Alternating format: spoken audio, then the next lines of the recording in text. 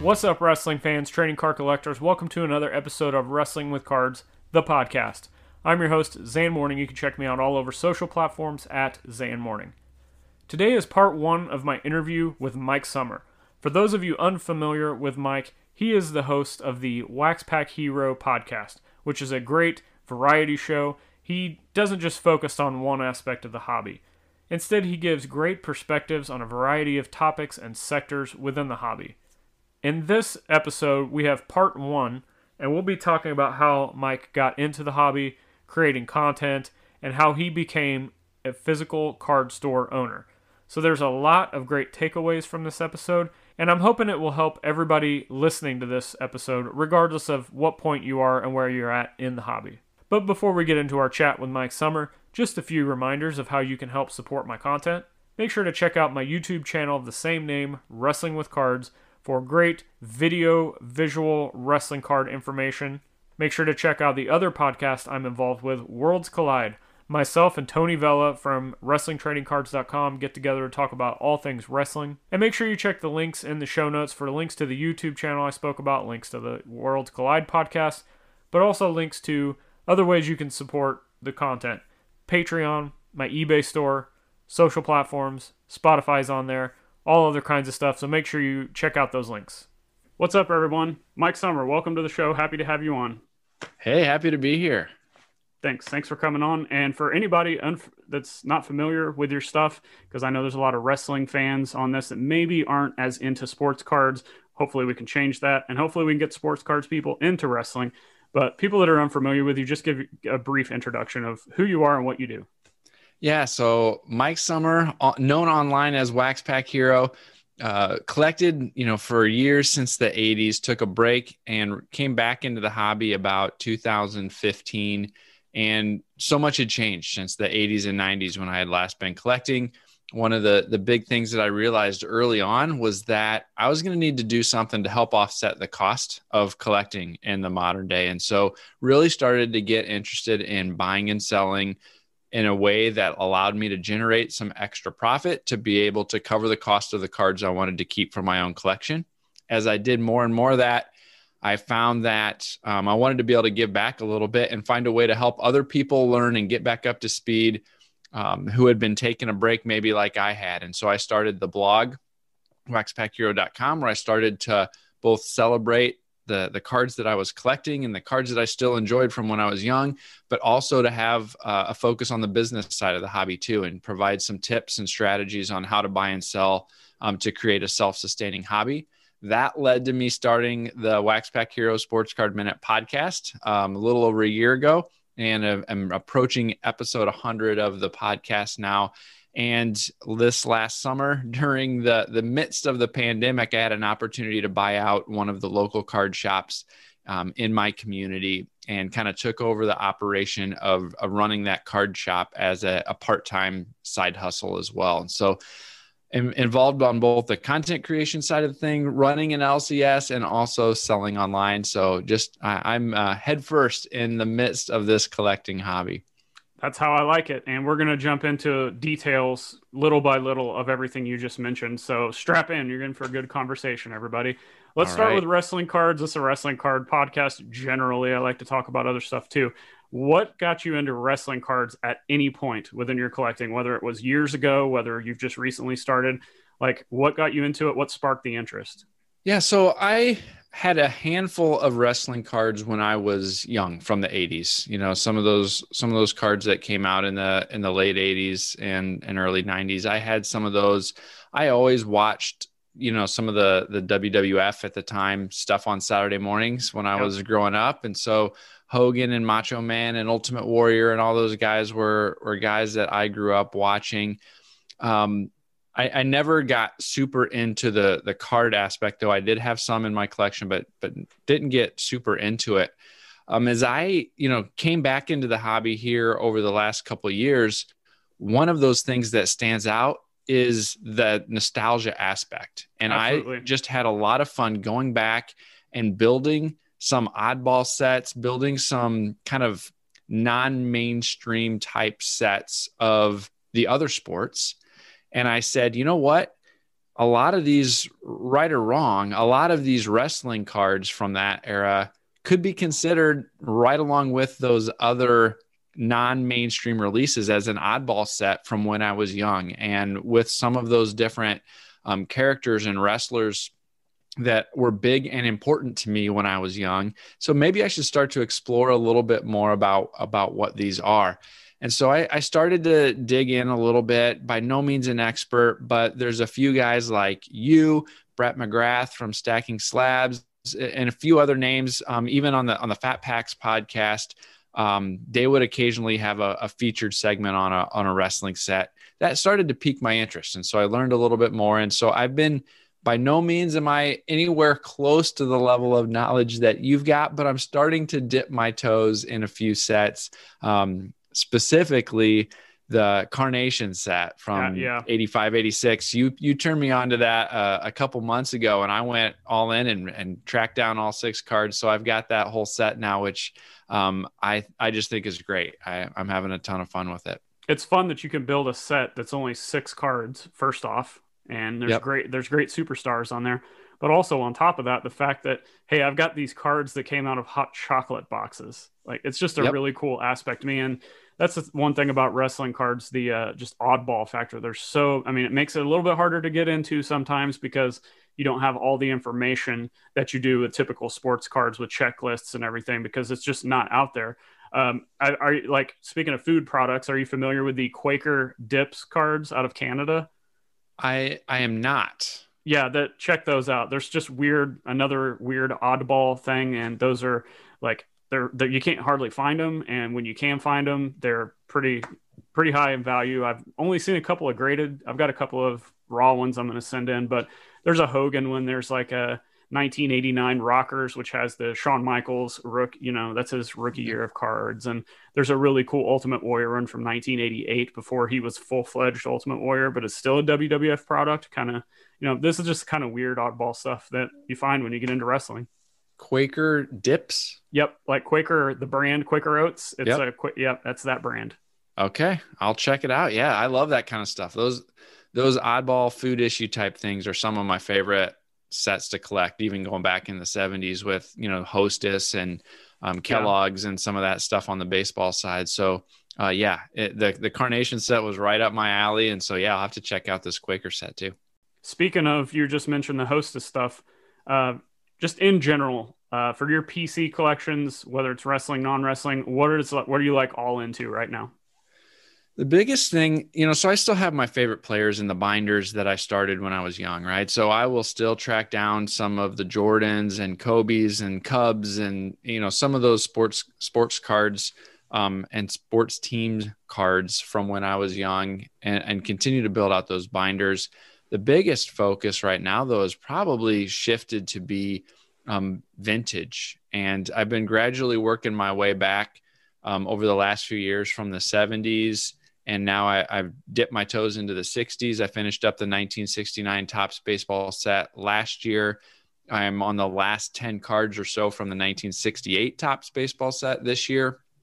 And I've really been kind of tracking those things down, and some of these oddball sets like the Hostess sets and any of those other kind of oddball sets from the 70s and 80s. Dipping my toes into, like I said, with wrestling, and track down the Carnation set.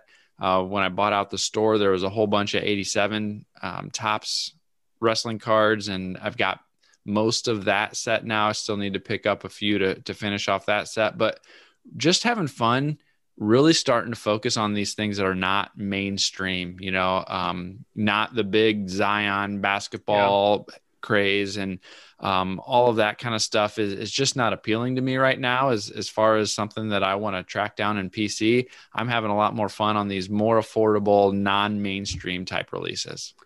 And that just segues perfectly into my next question. I guess you could say I preach, I don't know, whatever, about having diversification within just everything in collectibles, investments, whatever. So from a card perspective and hobby, like you're pretty diverse. You got all kinds of stuff. You've got baseballs behind you. You've got the hacksaw Jim Duggan on the wall, and you're That's collecting right. all different kinds of cards. So do you think a diversified collection for your PC, not just stuff you're gonna flip, but I mean you could include that too, I suppose. Do you think that's a good approach?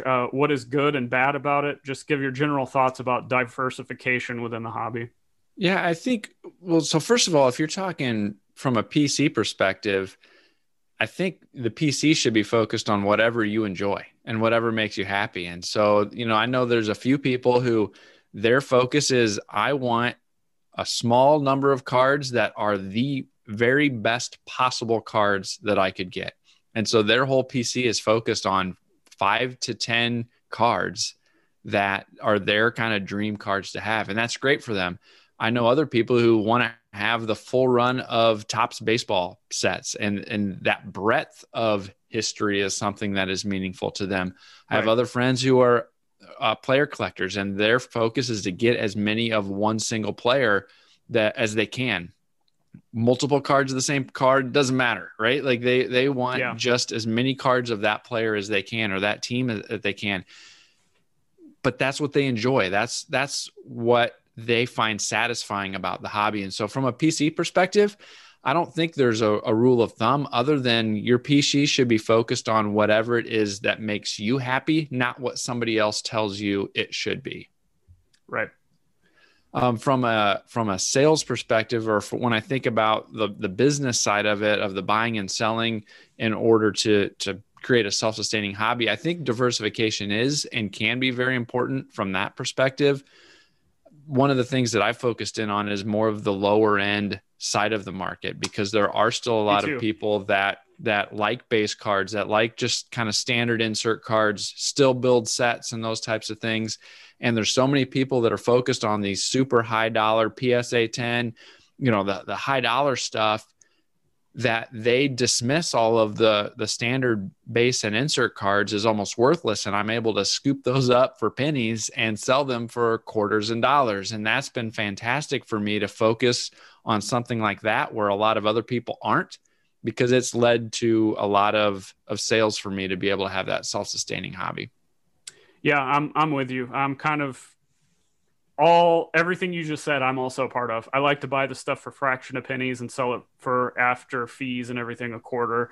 Yep. I like to PC. I recently started. I bought out a collection. I bought actually two smaller collections. I'm flipping through the binders and I'm like, man, all this Shaq and all this Rodman, these were my 2-player collectors when I was a kid. I'm back into doing that stuff. Everything from low end to high end, whatever I can get. But then I'm also looking at, you mentioned people just want a handful of cards that are the card. So like with Ric Flair, I recently got this really cool Leaf autograph that there's only 2 of. So I thought that was cool. And then I've got the 82 All-Stars Flair. Like, I don't really necessarily need any more Flairs because those are my 2. So that's awesome. I'm with you. I'm kind of, and then I have a few sets. I have like the 82, 83 All-Stars. I have the 85 All-Stars. So kind of, like you said, mixing in with everything. Next question, you kind of mentioned a little bit about kind of getting into the business and what kind of got you started down that rabbit hole. What was the thing that just kind of pushed you all in to the business side? Because I think a lot of people look at this strictly from a collector's perspective, and they don't understand the monetary value of what you can do within the hobby, whether that's to fund your PC or to make a living off of sales.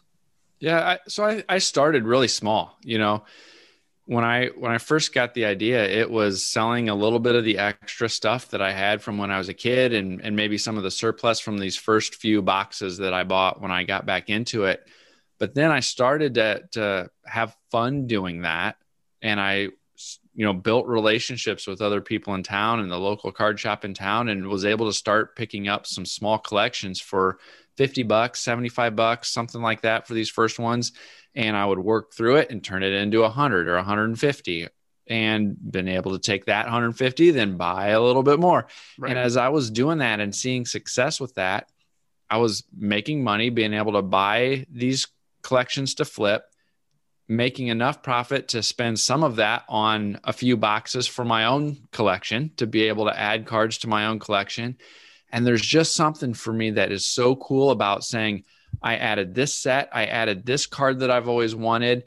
And it is essentially free to me because I use the profits from these sales. And that for me is just so satisfying to know that I'm expanding my own collection essentially for free. And now it's at the point where I'm also able to do that, add things to my collection for free, and turn it into a legitimate business that is, continuing to grow year after year. And so seeing the success is motivating to me. I have fun buying and selling. And so that's motivating to me. The creating content side of things, came on and added on to that. That's been a ton of fun. All on top of getting and building a collection for free. And so it all just kind of continued to snowball and grow as I went, but I started really small and it just has been able to grow and grow and grow. And I think that's a great point because, we see a lot of people out here, whether they're kind of old time collectors that don't understand the current market that we're in, or they complain because they can't get boxes at retail. Like there's just so many other ways to have fun within the hobby. And I'm kind of like you, like I started out, I was like, okay, I want to do this to build a collection and make money. But then that started to be like, I care more about buying and selling than I do trying to get the grail cards. But then that also turned into, well, I'm having more fun doing content than I am trying to chase anything. So yeah, I'm right there with you. You talked about starting small and then growing big. You recently got a store within a store. A little confusing for some people. I knew exactly what you're talking about when you talked about that because I'd been in a few. So just tell everybody that backstory. And you started out with a small collection and now you're a store owner. So just talk us through that process. Yeah. So from a physical in-person sales perspective, I got my start it was probably late 2016 or early 2017. We had a couple small local monthly shows in our area, and I'm friends with, he's like, you should come with me to the show. I was like, I only have like a box worth of stuff to sell. He's like, that's fine. Just, you'll have some space on my table. Don't worry about it. You'll have fun. Trust me. And so I did. And I went with him and I had my one box of kind of probably cards that were anywhere from $quarter to $10 at the most was the most expensive card that I had. And at the end of the day, I probably made 25, $30, something like that, but I had a ton of fun. And so that's what got me started with the kind of physical in-person sales. We gradually built that to have an LCS or a show at the actual shop. And so this shop had taken over a neighboring storefront. They hosted a lot of like Magic the Gathering tournaments. And so there was a lot of unused square footage on a day-to-day basis that they used and set up tables for these tournaments. Once a month, we turned that space into a card show. Gotcha. Along with that space was kind of the main entryway, foyer, and office area of that other storefront.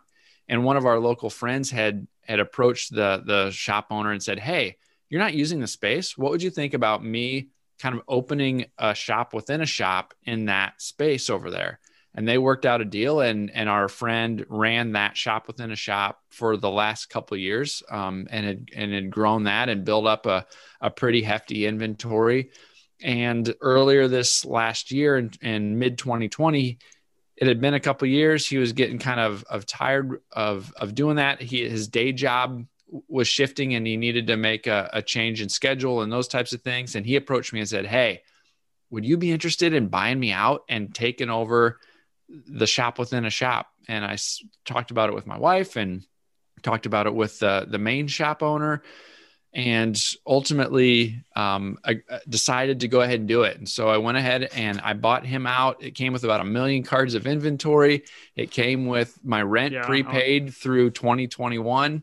And so I've got like no overhead, but I've got several hundred square feet worth of dedicated space where it's kind of like a permanent show setup. And I'm working it from about noon to 4 on Saturdays and Sundays, in addition to my day job, throughout the rest of the week. And so I'm only open 8 to 10 hours a week or so, but I've got kind of a permanent show set up inside this other shop. And it's been a blast getting my feet wet, doing kind of a more serious LCS type focus. So that was part 1 of my interview with Mike Sommer. Tune in next week for part 2 of the conversation with Mike. And in the meantime, check out the show description for the links to Mike's website where you can find more information about him and check out all the great content that he's putting out. If you enjoy this episode, please subscribe, share this with a friend, a family, a wrestling fan, a sports card fan. Let's just get the word out. Make sure to leave a review. Until next time, keep collecting, and more importantly, keep having fun. I'll see you next time.